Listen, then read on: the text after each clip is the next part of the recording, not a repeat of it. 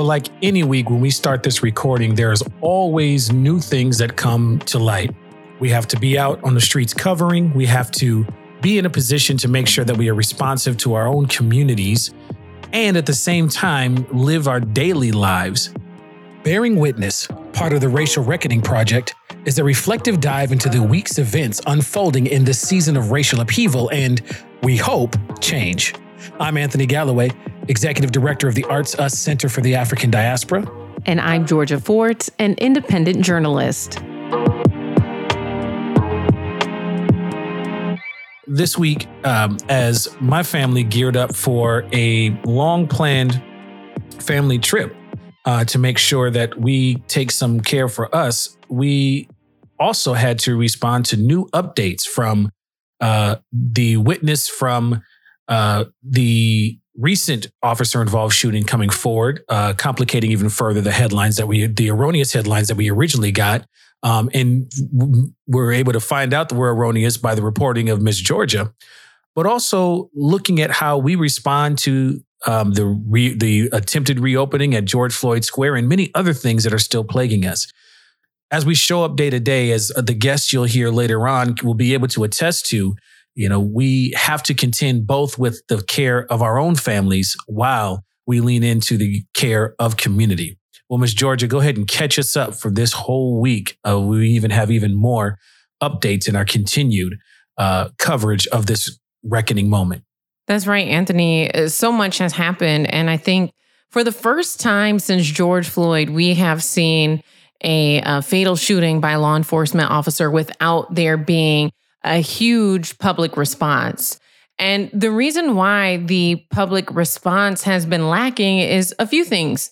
Of course, those errors, those inaccuracies that were initially reported, but also let's be clear.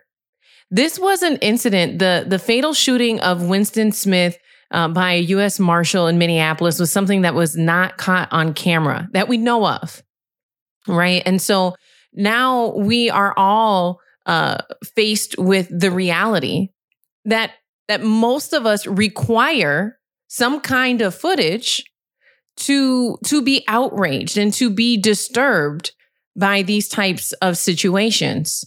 Because not only was that initial headline inaccurate, but from a recent press conference, the attorney for the only eyewitness we know of, she was in the car when Winston Smith was fatally shot, and she said she did not see Winston Smith with a gun.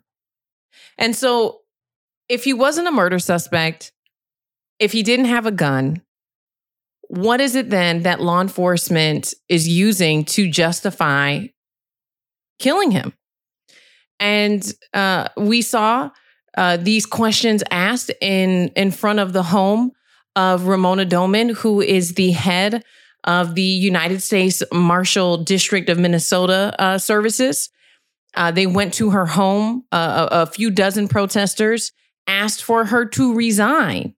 And mind you, Ramona Doman was appointed by Trump. And there's so many layers to this, right? Ramona Doman, appointed by Trump, is overseeing this task force that has legally been operating largely in the dark. They're not required to have body cameras. They're not required to turn on the dash cam in their vehicles. And so now we're also faced with this even broader question. How many other Winston Smiths are there? How many other killings are being swept under the rug, are being guised under the fact of he was just a murder suspect?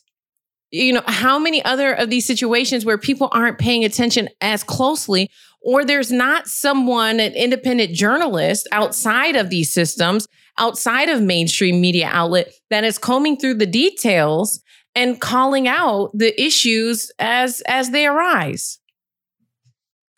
I saw in your reporting, that those are powerful, and my mind is swimming just listening to some of those points. I think they're very important points. One of the things I saw in your reporting is that our local law enforcement agencies are trying to distance themselves from this very task force. I read that the Ramsey County Sheriff removed his officers from the task force over the body cam issue. And I was recounting on this on the Counter Stories podcast earlier this week.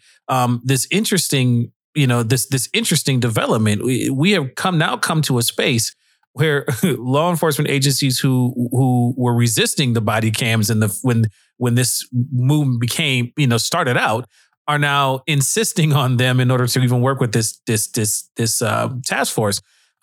Was it just Ramsey County that pulled out, or were there others too? I just think it's an interesting point that I saw in your reporting. I only got to see your reporting around the Ramsey County one. So Ramsey, Hennepin, and Anoka counties have all pulled out of this task force now.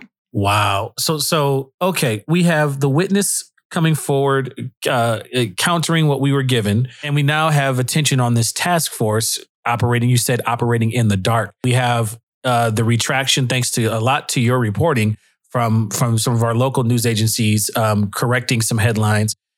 Miss Georgia, you were the one on my feed that broke the news from the Star Tribune report that came out right away, and was incorrect. So tell me a little bit about what happened in the Newsday coverage. Well, Star Tribune was first to market with the story about Winston Smith. They were the first outlet to announce that a man had been killed in Uptown. There was a few inaccuracies. They initially reported that it was a deputy, not a U.S. Marshal. And they also reported that the man was a murder suspect, which was inaccurate. It was false. And to be honest with you, Anthony, a lot of people don't know that Star Tribune was first to break the story that they were inaccurate. They do this thing, and this is the industry standard in the media industry. When you inaccurately report something, you are supposed to go back to wherever it's published and add a correction. So on their article on the website that had that inaccurate information, they obviously redacted it, they corrected it, and then at the bottom of the page, they put a little note. I think it ended up being 2 sentences. 1 sentence to address that it was a U.S. Marshal, not a deputy, and 1 sentence to address the fact that he was not a murder suspect. And so think about this. If you add a correction at the bottom of a page on an old article behind a paywall, who is going to see it? And I'll add to that. If you read an article and you share it on Facebook, and then the next day new information comes out, are you going to go back and read that old article you read yesterday? Or are you going to read the new article today with the new information?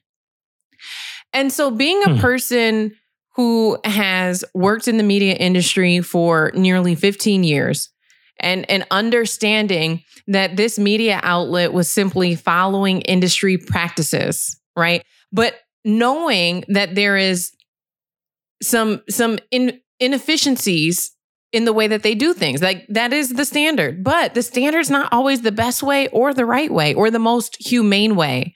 And so when you think about making a grave error of calling someone a murder suspect who has been killed and knowing the impact that that information has on people's perception of whether or not this situation was justified, you owe that family, you owe his children, you owe this community more than a 2-sentence correction on the bottom of an article, on the bottom of an old article behind a paywall.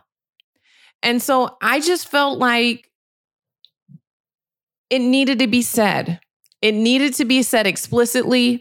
It needed to be said accessibly, because not everybody has a subscription to the Star Tribune.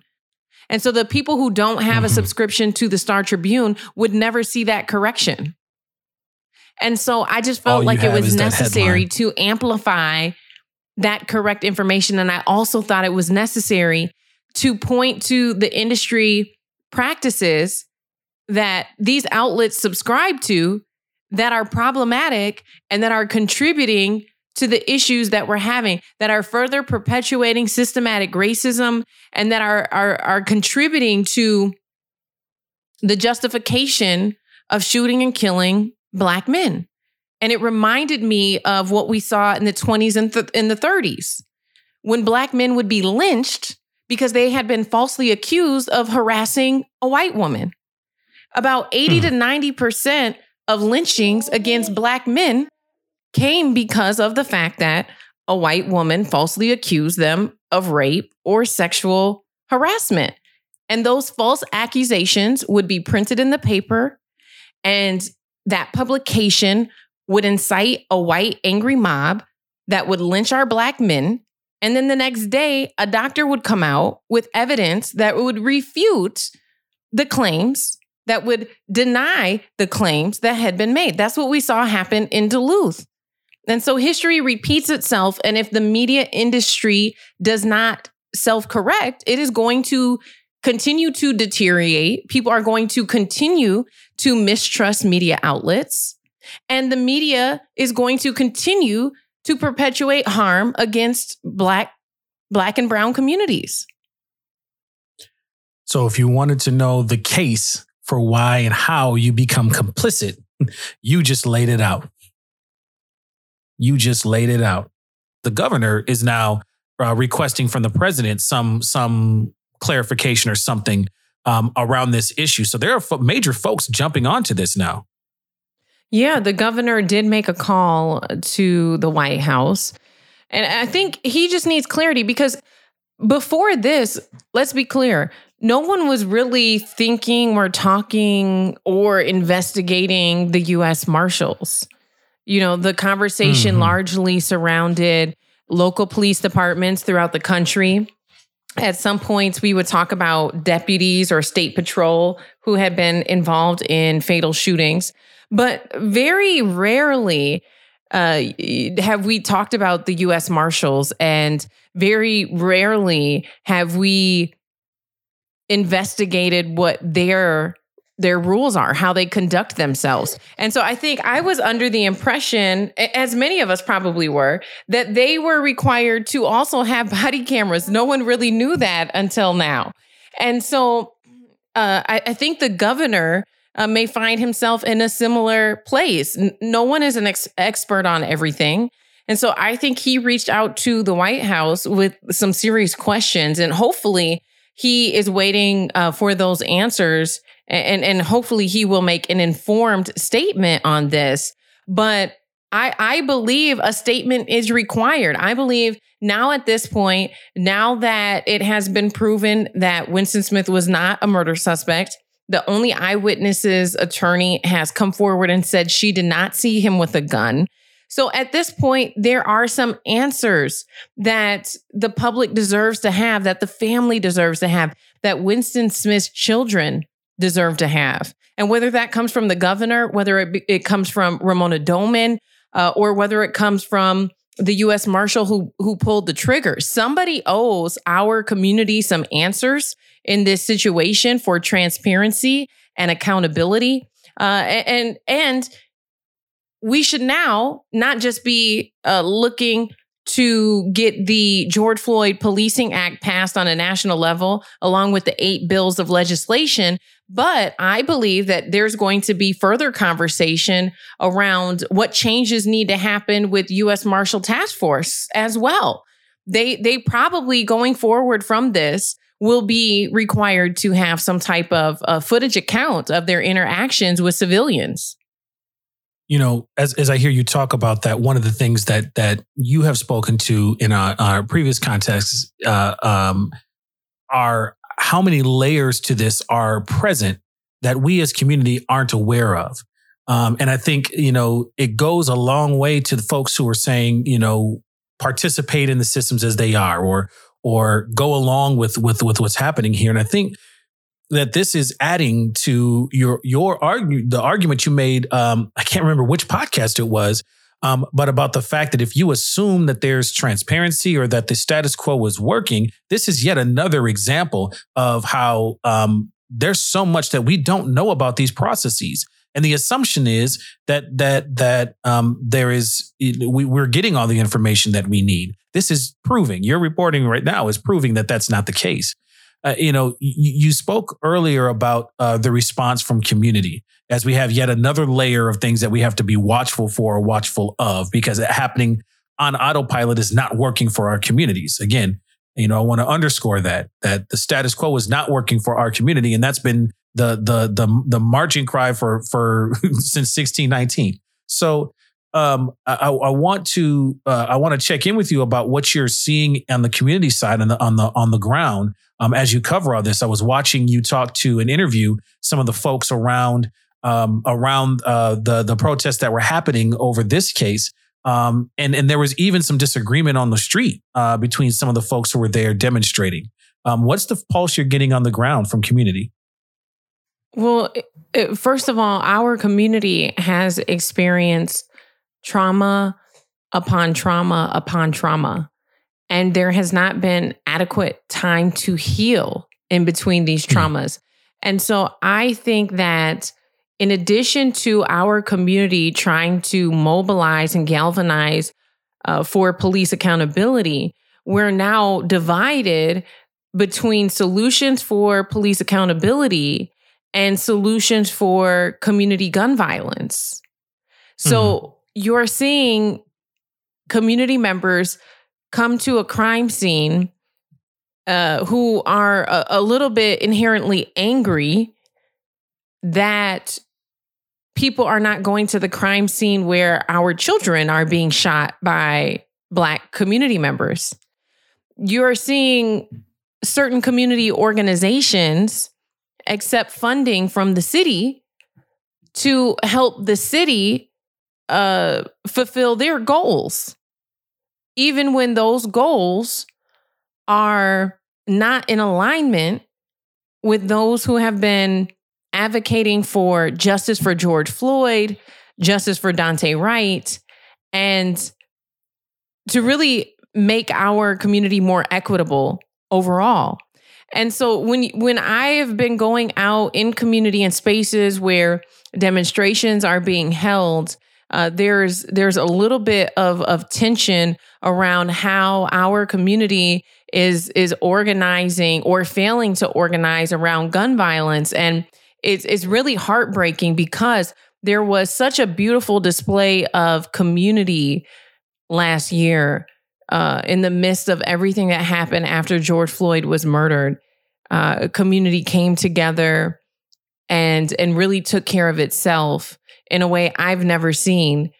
But now you're seeing folks come out who may not have even participated in, those demonstrations last year. Folks coming out, and rightfully so, speaking up against the gun violence that's happening in our community, but doing so in a way where it's putting blame on those who have been organizing around police accountability. So basically saying the whole entire defund the movement is responsible for the uptick in gun violence, which I am a person who really appreciates facts.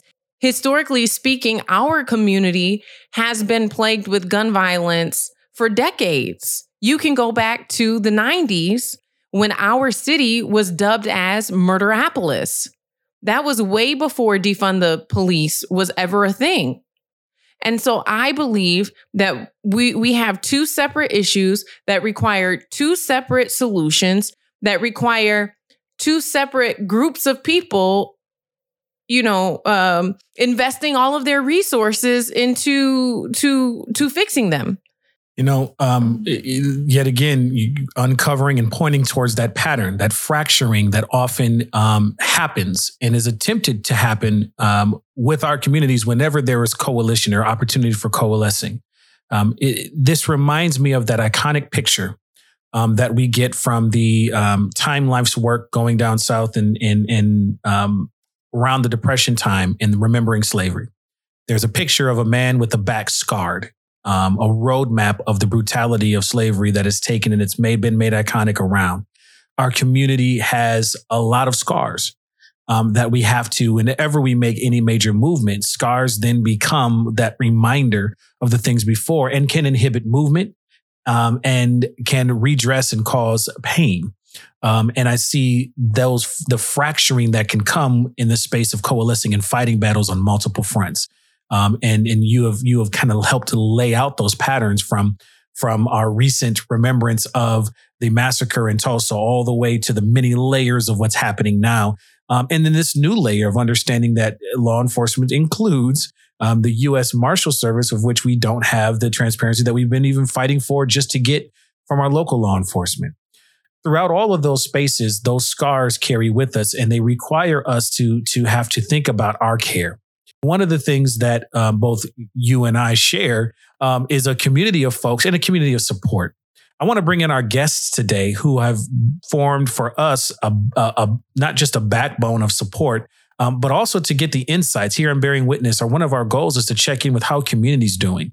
Well, for the folks who are covering this frontline work, who are having to watch and bear witness to all of this, we do not bear witness alone. So I want to bring in two of the folks who have borne witness to not just your coverage and my coverage of this, but themselves have been going through and experiencing all of this.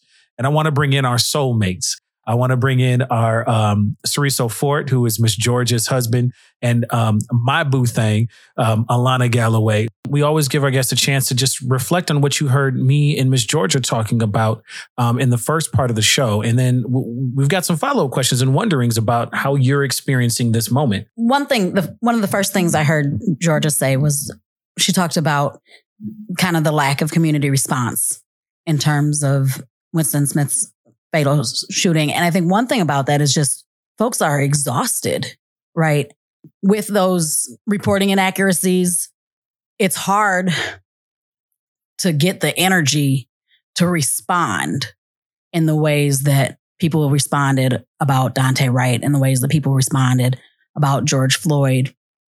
You know, there's a kind of perpetual exhaustion that people are even folks who aren't in the streets, just people who have to talk to kids about it, who have to talk to their children about it, people who have to exist in this reality.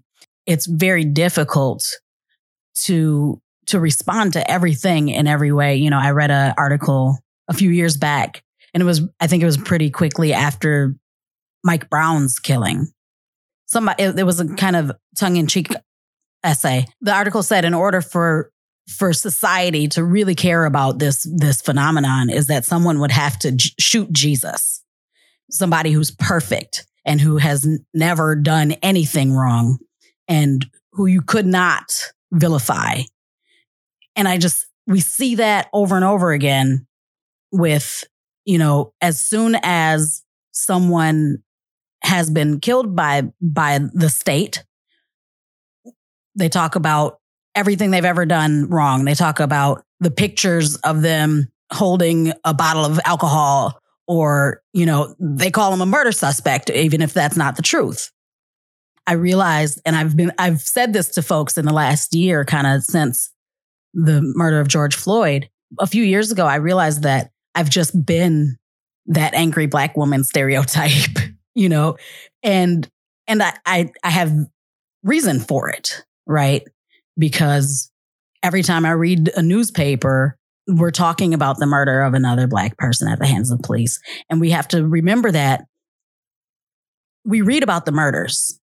We don't read about just the hassles. We don't read about when folks just have their time wasted, when folks are beaten up, because it's so routine and it's so tiring. But we all know people who've had those experiences. And many of us have had those experiences on our own. And so every time we hear about a murder or a killing, it reminds us of our own trauma and the trauma of people that we love who may fit a profile, right? A couple of miles per hour over a speed limit, right? Or have a blinker out. Those are things that I had a doctor's appointment a few weeks ago, the week that Daunte Wright was killed. And on my way to my doctor's appointment, I heard on the news about this boy in Chicago, Adam Toledo, who was killed. I got to my doctor's appointment and they said, your blood pressure is really high. And I usually have pretty good blood pressure. And I kind of told the doctor, like, yeah, you know, I'm actually very angry right now. I was in the doctor's office angry because as I said, I've been carrying this. And on occasion, it flares up, right? It flares up and it presents outwardly, and it presents within my body. It presents within my attitude, yes, and it presents in my relationships with other people.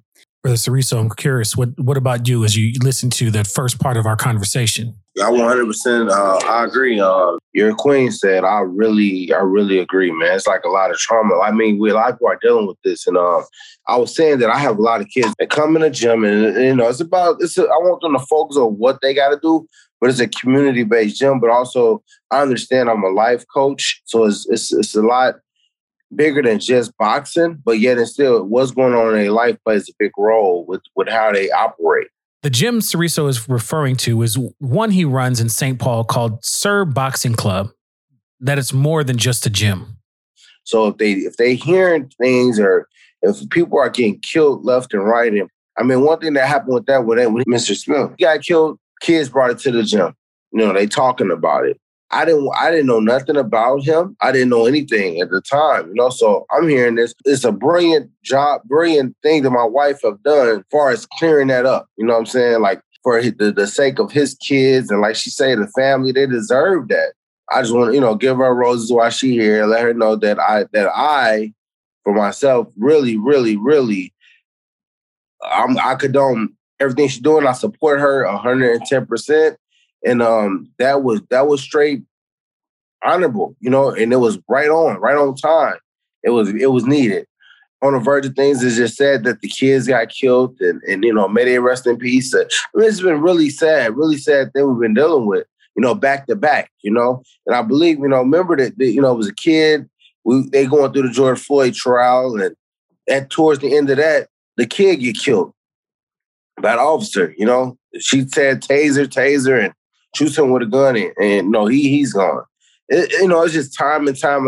Just ain't been no time to process and heal of betterness. A lot of times, you can have some bad fruit, but every fruit ain't bad. Every cop ain't a bad cop, but when you got bad cops involved in there, it's like a cancer. It spreads. It spreads over due time.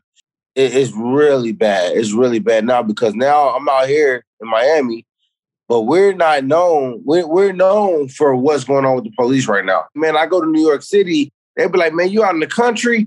I'm like, Minnesota ain't the country, ain't in the South. I'm in the North. I mean, it's like, but now it's like, it's sad, because I be like trying to invite other boxers and professionals to come on out and hang out. And I don't want to be out there, man. The police out there is crazy, man. So that's a bad rep we getting. And it's crazy that they would say the police out there is crazy. Police shouldn't have that kind of rep. They got to hold themselves to utmost.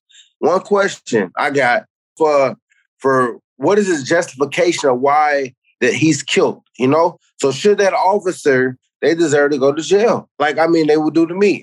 You're listening to Bearing Witness with Anthony and Georgia, with special guests, our spouses, Alana Galloway and Ceriso Fort, created and supported by Ampers, KMOJ Radio, and the Minnesota Humanities Center, with support from the Minnesota Arts and Cultural Heritage Fund. For our full conversation, please visit racialreckoningmn.org. When a regular citizen kills somebody, the first thing we think is they should be arrested, right? There should be a presumption that the person that they killed deserved to live. Societally, we extend some grace to police officers. And I think it may be time to retract that grace. Have an assumption that the person that they killed deserved to live. We keep seeing, now that everybody carries a camera on them at all times, now that police are required in many situations, as you guys talked about earlier, not every situation, police are required to be recording. Now we're seeing all of a sudden that maybe they don't deserve that assumption on that the police don't necessarily deserve that assumption. And I think that if we could kind of reset, and I don't know how to do this as a society, right? If we could do a reset and make an assumption that people inherently deserve life and inherently deserve to be respected as living people, right, by the people that we pay out of our taxes to protect and serve us, we would do better, right? And I think that we just need to make an assumption generally that the people that the police interact with deserve to live, regardless of whether or not they're murder suspects, which Winston Smith turns out was not, regardless of whether or not they ran from the police, regardless of whether or not they resisted arrest. Can we just assume that they deserve the next day by virtue of being a human? Yeah, absolutely. I think too, like it's like that was never the police. That's not in a job description to take a life.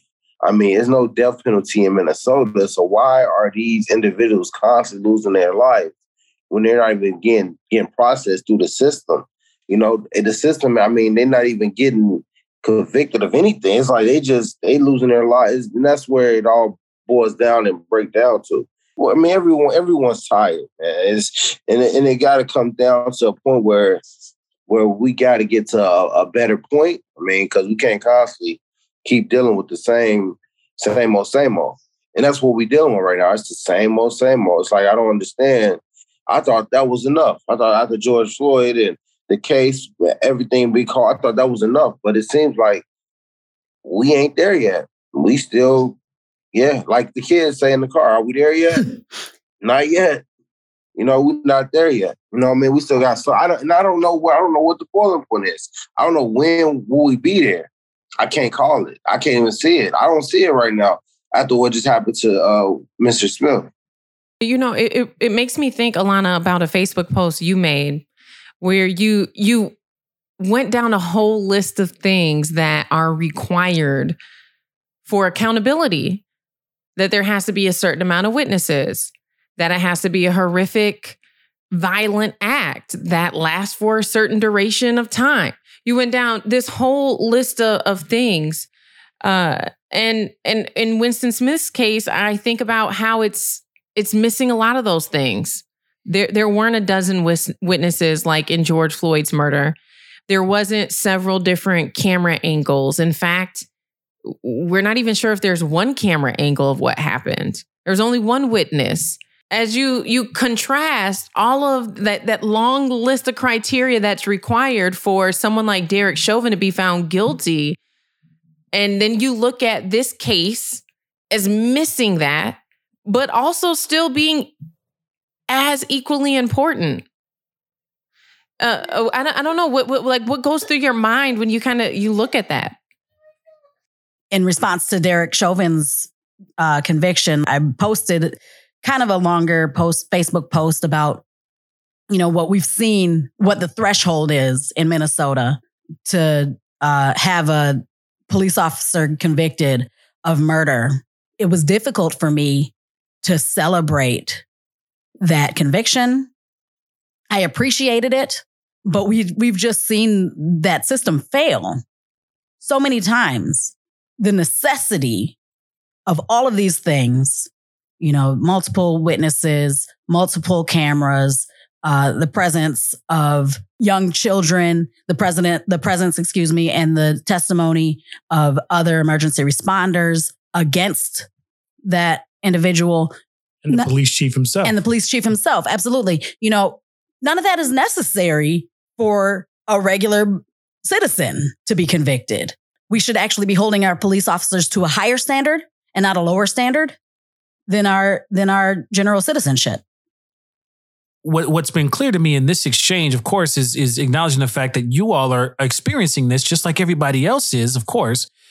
But then you also have the added piece of having, spouses who are experiencing themselves and having to like witness and watch. I think, during the trial, I got to a breaking point, and I was sitting at the computer just listening throughout. It was an evening. It was a Wednesday evening, I remember. And I think I talked about this on one of our previous podcasts, where I was just sitting, and in response to just what was coming out of the defense, who was having to try to make an argument against or in favor, I lost it. I know I threw out some curse words. I smacked the table. I threw a couple of things. I grabbed my keys and I just left. And before I even came down from this cloud, I was at George Floyd Square, and I just needed to have presence and moment just to as the healing space that it is. And so I know both you, I know you, Alana, and you, Ceriso, have observed and watched moments of me and Georgia having to experience this moment ourselves. I'm just curious about how that's come up for you. I mean, Ceriso, you had to experience Georgia being in a space where a shooting happened, and I know you've had to process and deal with that. So I'm just curious, what's come up for you all as you've been experiencing this moment, simultaneously experiencing this moment while watching us have to bear witness to it. It gives me a lot of because I think the one thing we should do as spouse, I think we should make sure we create a game plan, understand like a strategy and what would you do in these cases scenarios, or what would you do in this case. That's something that a lot of times we haven't talked upon. I think like I'd be thinking like, damn, I hope that she everything works out right and it don't happen that way, or I hope she carries it out right. I'd be thinking, just these different scenarios playing through my mind. Me as a boxing coach, I mean, I run through a lot of different scenarios. We prepare and we it's game plan, strategy. We prepare for it, right? But and one thing about this, you just never know what can happen. It's like it's the mystery of the unknown at times. When you're dealing with Georgia going out there like that. So yeah, I mean, at times I talked about bulletproof vests. I mean, I don't know if she can sense it in my tone, in moments, because I speak about this. I'm about to get my gun thing, and I'm gonna be right there with you, baby. Like security. So it's like little things I will speak on and say, and I don't know if she catches on. It's like little bit of pieces. I'm always, but I'm kind of I want the best, and I just know that how in this world we living in, things can be going good, but it can get ugly, like, and it can get ugly quick, and you can never control the temperament of individuals and what's going down. I've been in the space where I've had to just disconnect a lot. As Anthony, you were watching every bit of the trial. I was purposely not watching any of the trial. However, watching Anthony and watching in that particular moment where Anthony was in the other room watching the trial and I was in the living room watching TV with the kids, and we could see each other. And Anthony got up and grabbed his keys and said some words and walked out the door kind of in a huff. I just want to be clear. I was cursing like a sailor on my way out, just to full disclosure. He was. And the kids asked me, what just happened? And they knew that you were watching the trial. They knew everything, the situation. And I just had to give them a moment and let them know, like, this is infuriating. And Dad is infuriated, and rightly so. And even as I've had to disconnect, with the kids in particular, we've had to have these discussions on a regular basis. And our son just always comes up to us with the news, the new headlines. He's always on top of the headlines. And so I've steeled myself and prepared myself to respond when my kids have heard about it, and so we'll talk about it. Or we'll be talking and the kids will respond and say, oh, the shooting of so-and-so. And I've been in the space where I've had to say, no, there was another one more recently, and it's just that kind of response with the kids has been difficult because I've been actively trying to remove myself from that space because of the trauma of it. All right, I'm going to jump in right now. This is Halili. I am the producer of Bearing Witness. And I wanted to ask a question for all four of you. I'm interested, and I'm sure our listeners are interested to hear how you guys approach these discussions on these topics with your children. Well, I'll start with, our younger children are not old enough to even process what's happening. But our 13-year-old, she's actually gone out to protests with me that have turned violent. And so I think that she has a clear reality of what's actually happening than what other kids her age have. And so we're constantly engaging her to make sure that she is aware of the things that she's up against as a young Black woman. And it's important for us to not sugarcoat that as hard as it can be, to not shelter her from that reality. And so we just, we don't make it overbearing, where it's in her face all the time. We are very intentional on making sure that she is aware of what's happening and that she's equipped with the tools she needs to research and process and cope, frankly, because it is a lot of trauma that you have to deal with in internalizing everything that's happening. Absolutely, Georgia. And we have to remember, too, that this is not happening in a vacuum, right? Every other issue still exists. So as our kids have been home all school year, since actually for almost a year and a half, in the wake, of course, the pandemic, this is not the only trauma that they're enduring right now. And so it's been a very difficult year for us in some ways. We've had to be with the kids all the time. And not that part is difficult, but they don't have as much input as they usually have. Usually they have their teachers at school, and they certainly, of course, have their teachers, but not in the same way as they would if they were in person in school. They would have lots of other friends that they would be able to talk to in their circles, but they've just been home, right? And so we are their world right now in a way that is not generally the case. Our kids have been really interested, really engaged, and really kind of present in the news cycles and things like that. Our kids actually formed a protest in the world of Roblox, and I have no idea how that works, but it's a kind of cool thing that I had forgotten about until it popped up in my Facebook memories about a week ago. And they are present in social media and on the internet and having discussions about Black Lives Matter and about kind of the state of the world in a way that, I'm kind of checking in with them to make sure they're okay having these discussions. And I think for the most part, they are.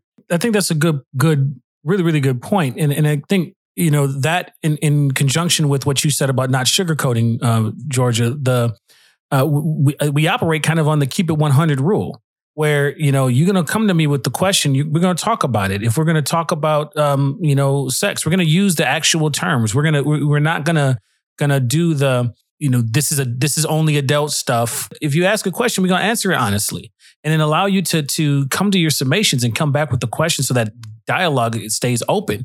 So I think one of the things that we, I don't know if we've officially agreed upon it, but we've taken that approach of just saying, this is the real, this is what happened. If something horrible happens, we're gonna talk about it, but we're also going to communicate that there's a way to process it, a way to get through it that's going to be inclusive of all of the emotions that come. That's really the big thing, right? What I don't want to see happen is my children to internalize all of these feelings and hold it and bottle it, because we know how unhealthy that is.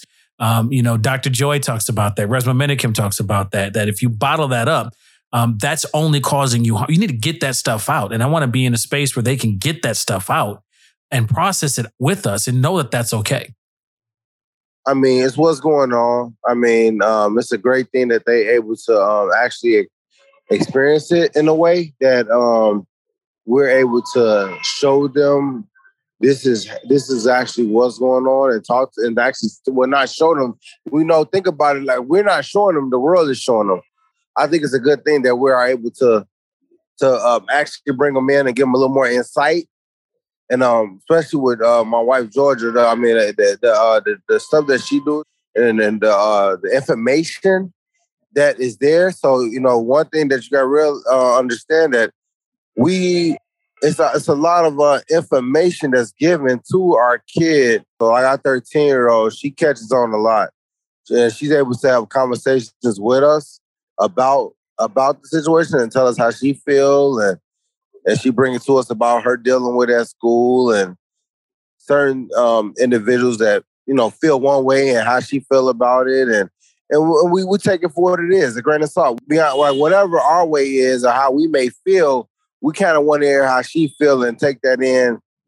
But I know it was on one time where she went out there with my wife, with Georgia. You know how the protests go. Police show they start shooting rubber bullets and things of the sort. And she called me and I stayed there. I parked and she called me and I was right there. She got in the car with me before everything really popped off. But she let us know how she's feeling, which is the best thing that I will say. You know, we always wrap up our show by checking in with everybody to say, how are you being you in this moment? So I'll extend that question as we wrap up now to our special guests today, very special guests today. And so either one of you can start, Brother Ceriso or Alana, but how are you being you in this moment? One day at a time, just trying to, just see what it costs, because what we see in this transplanted, one thing after another. It's one thing after another. We had one situation, then all of a sudden something else happens. So we just don't know what to uphold for what's next, And I mean, it's just so much stuff going on in life. So I say, David, I take it day by day and just try not to let it overlift me and understand that and stay positive. I think the key with this for everyone is to we got to remain positive. Like Ceriso said, that positivity is so important. And I've been kind of existing mostly in that positivity, but also spending time with the family and the children in particular, really being able to spend time with them and experience joy, but also allowing myself to experience the anger and negativity and having those moments and being able to move past them. That's been how I've been able to be myself in this time. I would say by just staying focused and centered in why I'm doing what I'm doing. I would agree with Alana, spending time with family and also making sure that there's balance. People always come up to me and they're like, you're everywhere. How do you balance this? And you have 3 kids. And so I'd like to take this opportunity also to just thank Ceriso for standing in the gap and recognizing what I'm doing, not just in terms of my career professionally, but the value that it provides to the community. And as a father, as a man, as a husband, stepping up and taking the kids more than I think he has in their lives. A lot of times I would stay home with the kids, but once the trial started, I felt it was imperative for me to be 100% in, and he made that possible. And I think also with him being an entrepreneur, it's allowed him the space to be able to do that, because our children have never been in daycare. They're either with me or they're with him. And so, life, it can be a balancing act at times, and you go through different seasons. And so when they were younger, we were in a season where I had them and they're a little older. And so we're in a season where he has them a lot of the time, but I'm very grateful and continuing to be me by showing my appreciation and then creating space for him to take a break. So he's out of town for the weekend. He's calling into the show now from Miami. And so I'm on mommy duty this weekend. 110% of her backbone, and likewise, she's my backbone when I need help. But yeah, we here together, so let's we just keep doing it. And I thank you, brother Anthony. Yep, I just hope we just gotta keep moving the right way. And like I say, man, stay positive, because everything comes to an end at some point. We just gotta hope it comes to a good end. Well, that's fitting right there. How I'm being me in this moment right now is partly an insistence that Alana has brought to us. Alana jumped on in at the beginning of the pandemic, made sure that we got this little pop-up camper that we can tow behind the car. And so we are going to see family at the moment. We're actually calling in ourselves for while on the road. But how I'm being me in this moment right now is because of that, to have a life partner who insists that on creating the spaces for us to go and to be adventurers as a family. And I am remembering on this road trip, we got stuck in Memphis because the bridge cracked and we had no clue. We were in hours in traffic. And I looked back at one point and we're cackling laughing over something my son said. You know, he gets every now and then he gets a joke in that's just really good. And we were belly laughing. And I wouldn't trade that moment for the world as to kind of reset that reminds us of what else is there for us. I want to thank you, Brother Ceriso, and you, Alana, for coming here and just having our backs. Miss Georgia, you're on the front line, and it's great to see that you got a warrior standing next to you, and supporting you, especially in the spaces where we've literally watched as you've been in harm's way, whether it's been a bottle or a bullet. And unfortunately, we those things are both true as we cover and bear witness to all these things. So I want to thank our special life partners, our soulmates, for being in the space with us today. And we're going to end as we always do. I'll kick it over to you, Miss Georgia. In the words of Dr. Joy Lewis, may the revolution be healing. This has been Bearing Witness.